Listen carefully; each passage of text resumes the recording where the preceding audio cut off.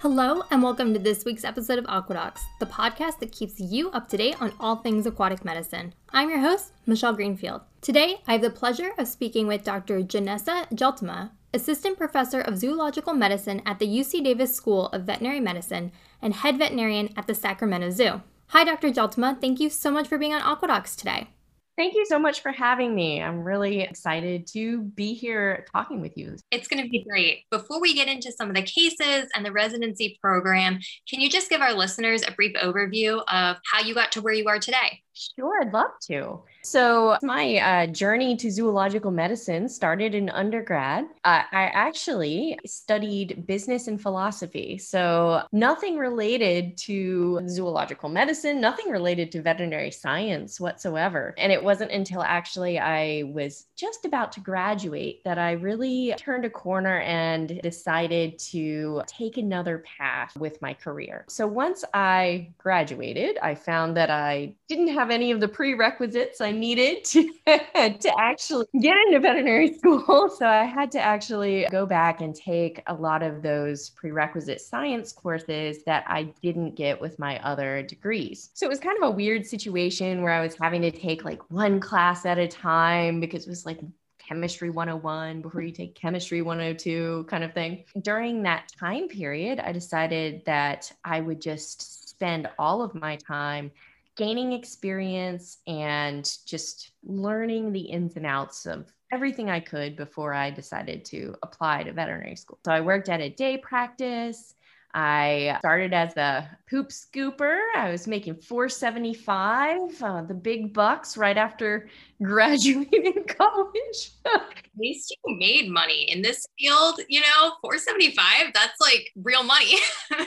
Yeah, so they started me out on a training wage. So I was able to gain experience. And in my spare time, I also started volunteering at a wildlife health center. And then a position ended up opening up at our local zoo for a veterinary technician / assistant volunteer position. And so I ended up like rearranging my whole schedule just so that I could like volunteer for this experience. So for the next 3 years, I took one class at a time and then spent so much of my time, either working at a dog and cat clinic or gaining experience in wildlife rehab or at the zoo. So after the 3 years, I finally got all the necessary prerequisites and I went ahead and applied to veterinary school, and I got into all but one that I applied to. And so I ended up deciding to go to North Carolina State University. So I chose them because of their zoological medicine program there. And I was in state, so tuition was more affordable, etc. Finished out my 4 years in veterinary school and applied for an internship and ended up in a private practice, small animal rotating internship for a year. And then I applied for residency programs and ended up getting a position as a resident in zoological medicine at North Carolina State University again. When I was done with my residency, I was invited out to UC Davis to help with a temporary position while they're looking for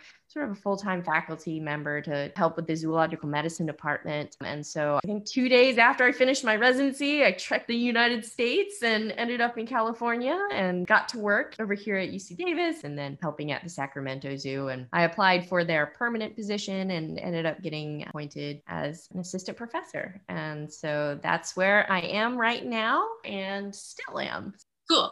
All right. And now that you're the veterinarian at the Sacramento Zoo, I know you've had some really cool cases come up lately. And so one of them is about a snow leopard. So can we start with that? And can you tell our listeners what happened with this case?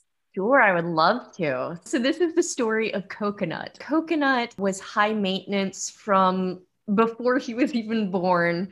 And it took a lot of work from a lot of dedicated people to get him to a place where we were all comfortable with his condition. So Coconut is a little male snow leopard that was born a couple of years ago at our zoo. Snow leopards live solitary lives generally. And so anytime that you considering breeding snow leopards, there's a degree of risk. And so usually introductions can be somewhat intense, and you have to time them very carefully around the reproductive cycle in order to make sure that you have a smooth introduction that's successful for producing a little cub.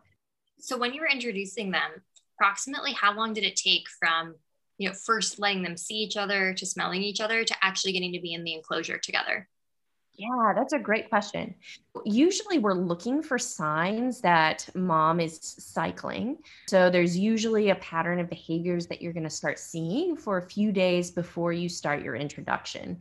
And the key here is to try to time it so that the introduction occurs at like her peak receptivity. So you're looking for cues of her vocalizing and rolling on the ground. And then, of course, the male also shows behaviors around that time in response to certain scent cues. Then it's, you don't want to wait too long because you don't want to like get past the point of peak receptivity. And so the keepers are usually the best ones to make that judgment because number one, they're aware of their behaviors and they can really read the animals very well. So we'd kind of be on standby waiting for the ideal time for introductions to occur. So again, we're reading their behaviors.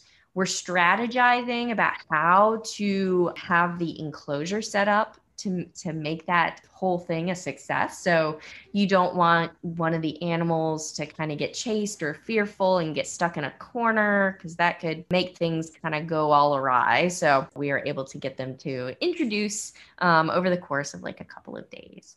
And we ended up performing a examination to check for pregnancy a few months later. And we did radiographs and ultrasound. And what we found was really interesting. One of the cubs was fully mineralized, and the other cub was only partially mineralized. And when you say mineralized, what exactly does that mean? So about 2/3 of the way through gestation, cartilage in the fetal skeleton starts to mineralize and become sort of bone instead of cartilage. And so we actually noticed pretty early on that there was some difference between the two fetuses, which is not necessarily normal. And so we were kind of concerned that we might be dealing with some medical issues with the cubs. We kind of monitored mom and she gave birth to 2 cubs. And we noticed right away that one of the cubs had a bent tail. And a lot of times when you see one deformity, it oftentimes is an indication that there might be more than one deformity in a neonate. So we were even more concerned that maybe we had some genetic defects affecting at least one of the cubs. And so we made some attempts. You have to be very careful when you're kind of deciding to intervene. A lot of times, if you start disrupting things, you can end up causing enough stress that mom might reject the cubs. So it wasn't until like the second or third day that we were able to go in and look at the cubs and assess them. And unfortunately, the one cub we had concerns about, the cub didn't survive, but it had a very large cleft palate. What that means is that there was sort of a separation in the roof of its mouth that made suckling very challenging and potentially life-threatening. When they go to suckle, sometimes they'll drink milk into their lungs. So unfortunately, that cub's defect was so severe, even if we had been able to get our hands on it right away, I don't think we would have been able to surgically correct the defect. But Coconut was the other cub. And Coconut, interestingly enough, also had birth defects. When we did his initial exam at that sort of 3-day mark when mom finally let us in there, we were able to detect that he was missing both of his eyelids, his upper eyelids, and that can cause a lot of complications. If you don't have eyelids, it's very difficult for you to protect your cornea. You can end up with hairs that grow in the wrong direction and cause irritation to the eye surface, and it can escalate and cause, corneal infections to the point where an animal can go blind if you don't intervene. And so right away, we started making plans for him. We worked with our keeper staff. We started talking to them about as he is starting to wean and, come off of mom's milk, then we need to have a plan for starting training him right away to be receptive to eye drops, interventions, injections, and just being handled on a regular basis so that we can check his eyes. So we were focused on his eyes, but there was another problem that was brewing. We noticed that he didn't seem to be able to pick his body up like normal. He couldn't use his back legs to help him start standing in an appropriate way. He basically would just try to make walking movements, and instead his legs would be sort of stuck out behind him and would just sort of kind of swish against the floor, but not necessarily be underneath him, allowing him to sort of hold his weight up. We don't fully understand what causes swimmer syndrome, but we did know that that's what we were dealing with and that we needed to intervene. So again, we had our orthopedic medicine specialist involved with his care. Got radiographs, did a full assessment of his, musculoskeletal system, and developed a plan to provide him with physical therapy. Keepers had little slings to help him learn how to use his back legs in an appropriate way. We had a variety of different splints to keep his legs closer together and underneath him and to strengthen those muscles. We had little tunnels where we had like boards where we could kind of make him walk between the two boards so that it held his limbs in an appropriate conformation to allow him to walk more normally. He was doing physical therapy a few times per day. All of those efforts led to him starting to be able to bear his own weight and lift his little body up. And we were able to get him to the point where he was functional as far as a kitten goes. But we still had his eyelid issue to deal with. His eyelid problem was so severe.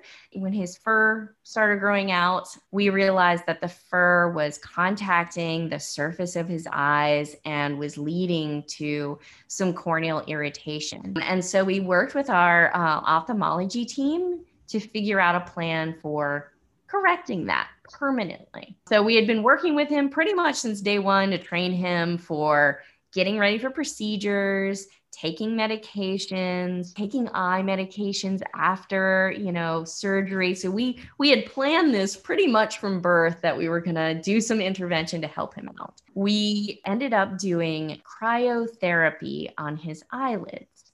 So this is where you basically take a very cold substance, in this case, it was nitrogen, and treat the eyelid with that cold substance to prevent regrowth of any of the hair follicles on the edge of that eyelid. So essentially it's just kind of like making the eyelid bald permanently. He recovered incredibly well from the procedure. He allowed us to put lubricants in his eyes and antibiotic drops after his surgical procedure. And it was really interesting. The keepers, the first comment they said was, his eyes are wide open compared to what he previously had. They were like, it's amazing because we feel like he was probably squinting a lot because he was actually painful prior to the procedure because of all those hairs poking in his eyes. And then when we removed those, we think that it made him much more comfortable. He ended up doing incredibly well. We are able to fully resolve his eyelid issue. His corneas went back to normal health. We eventually were able to take him off of all eye medications, and he kind of flourished as a, snow leopard. Wow. What a great end to the story. I don't even know how to follow up a happy story like that, but I'd be remiss if we didn't talk about the UC Davis Zoological Residency Program. So let's dive into that for a few moments. Do you think you could give our listeners who might be interested in the program just a little overview of the program and what makes this residency program unique compared to some of the other programs out there? Yeah. So the UC Davis and San Diego Zoo Wildlife Alliance residency program, it's a partnership program between several partner institutions. And we work together to really create a clinically oriented training program for veterinarians that want to become proficient and experts in the field of zoological medicine. So the structure of the program, it's a 3-year program, and it is accredited by ACZM, so the American College of Zoological Medicine. So it is a program that meets the requirements for that college for you to sit for board exams following residency to become a board certified specialist in the field. With that being said, it is a 3-year program. The first year of the program is spent in Northern California, where half of the year is at the Sacramento Zoo, which is a kind of small to medium-sized zoo that it's got a really nice but small collection. Including coconut. Well, he has since gone to another institution, unfortunately. We made him all better, so now he can go somewhere else for the rest of his life. So Oh, it's funny. So it's a small zoo.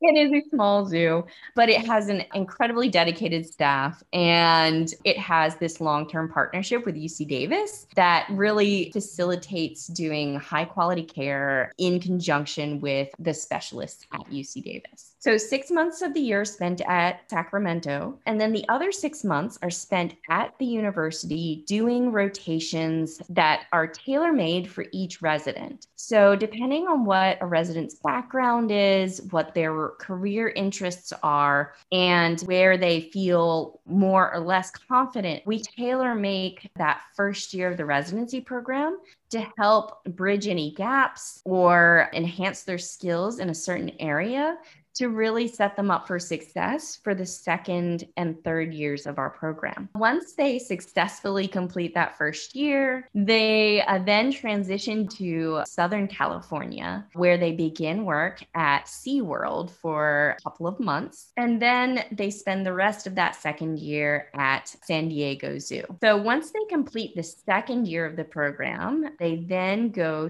to San Diego Zoo Safari Park for their last year. So that's a separate facility. There is a lot of hoof stock there where they can learn a lot about neonatal care or just more population-based medicine.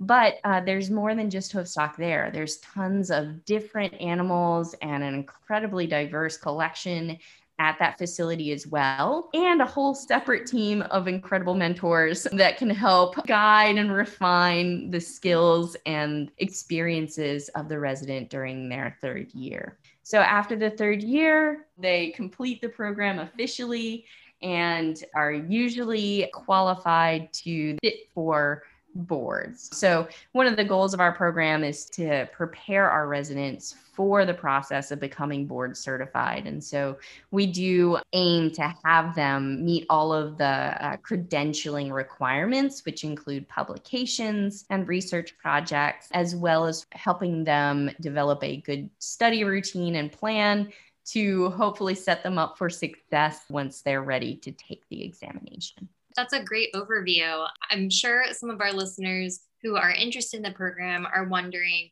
how to make themselves stand out on an application, and if you had any advice for them as they're trying to apply for the program. Yeah. So zoological medicine is an incredibly competitive field. So the first thing that I would want to get across to anybody who's listening and interested in applying is that the process of getting into the field is not always straightforward. It's not always a straight line either. And it can be filled with all kinds of trials and tribulations. And that's just a part of the journey. When you're walking that path, realize that it is competitive and you want to set yourself up for success, but also realize that if you don't get in your first try or you're feeling sort of behind the curve, don't be super hard on yourself and realize that there are more than one way to get to where you want to go, and you have to find your own path along that way. With that being said, for our residency program, we do have all of our mentors involved with the selection process for our applicants. So what that means is that you have about 20 different people evaluating your application materials. And, when you get 20 very qualified and experienced mentors in a room, it's hard to get them to agree or look at things exactly the same way. And so what I would say is that there is no one way that a mentor looks at an application. With that being said, there are several areas or categories that I think it's important to sort of pay attention to while you're putting your package together to really help highlight these areas for mentors. So those categories, this is not in order of importance. The first one is academics and knowledge. So, having a good knowledge base and demonstrating that. Some of that could be with your grades. Some of it could be with your performance in a clinical setting. The second category is experience. And by experience, I mean experience in zoological medicine specifically and in veterinary medicine in general. So we want to know that you've got a good repertoire of being a clinician and being able to sort of make those clinical decisions, how to manage a case. So have you transitioned from being a student to being the doctor? And having a candidate that's already made that transition really sets them up for taking advantage of a residency training program much more. If you're coming into a training program before you've made those steps, you may not get as much out of that residency training as you would if you were solidly confident in sort of your clinical management skills before you start trying to add in the whole zoological medicine component on top of developing that. And it's also about, do you know what you're getting into? Do you have an idea of what your career is going to look like on a day-to-day basis so you know what you're getting into? It's a lot of time investment for you to go through. The last thing we want is for them to come out the other side and not want to be a zoo vet because they didn't know what they were getting into. The next category is research aptitude. One thing that we really like to see with candidates is some demonstration that they have interest and have started to develop skills in being able to research and publish. One of our goals for our program is to have you ready for credentialing to take board certification exam. And so we want to see people who are interested in completing those requirements. And we want to see some demonstration that they have the aptitude to complete those sort of research and publication requirements. So that can come in a variety of different ways. It can be individual research projects or assisting with research, or maybe you get a letter of recommendation about a project that you were involved with. There can also be actual publications listed on your CV. Those are all wonderful ways to demonstrate that you have that potential and the capacity for critical thinking and development of research, and then also dissemination and follow through to get a project from point A to point B. The next one is communication and interpersonal skills. So this is a little harder one to quantify, but it's incredibly important to pay attention to. Most of the time, this is going to be gleaned from letters of recommendation. So those letters need to be glowing. If there's any sign of a red flag, even a hint of a red flag that you aren't the kind of person who can get along with people or make working with you very difficult,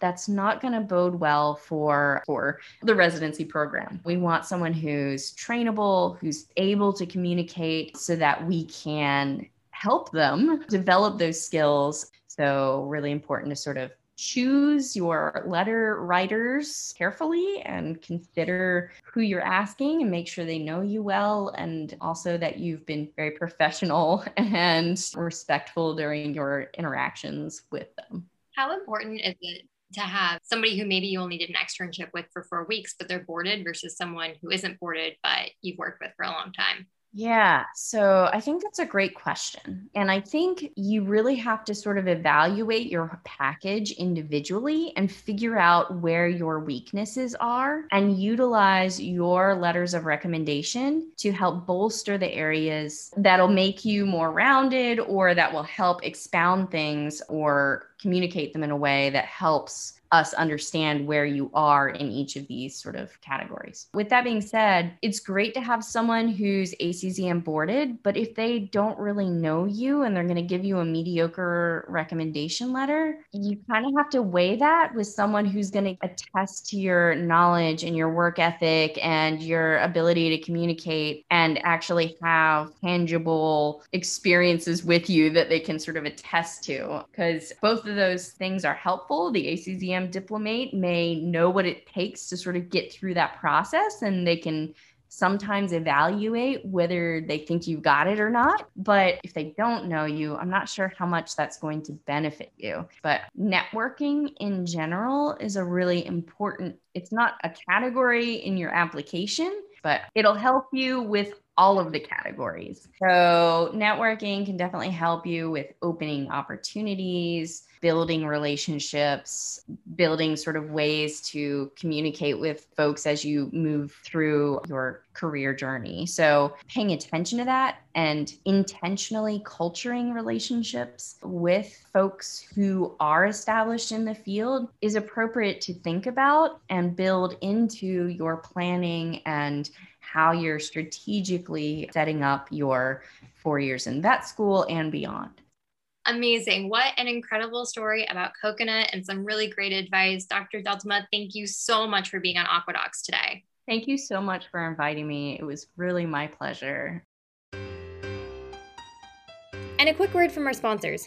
Please join the American Association of Fish Veterinarians this Thursday, December 2nd, at 8 p.m. Eastern Standard Time for a fish medicine meet and greet. This informal round session is meant to be an informal gathering of fish veterinarians to sit back, talk medicine, and socialize. More information can be found in your AAFV emails or the AAFV Facebook group page. Aquadocs is also proud to continue our partnership with WAVMA, the World Aquatic Veterinary Medical Association. And that's going to do it for this week's episode of Aquadocs. I'd like to thank Dr. Jaltema for being on the show this week, as well as thank all of you, our wonderful listeners, for tuning in. As always, check out our Facebook, Twitter, and Instagram to stay up to date on the latest Aquadocs news. And if you've got an extra moment, please rate us 5 stars on Apple Podcasts. I'm Michelle Greenfield. Stay healthy, stay safe, get vaccinated, and we'll see you next time here on Aquadocs.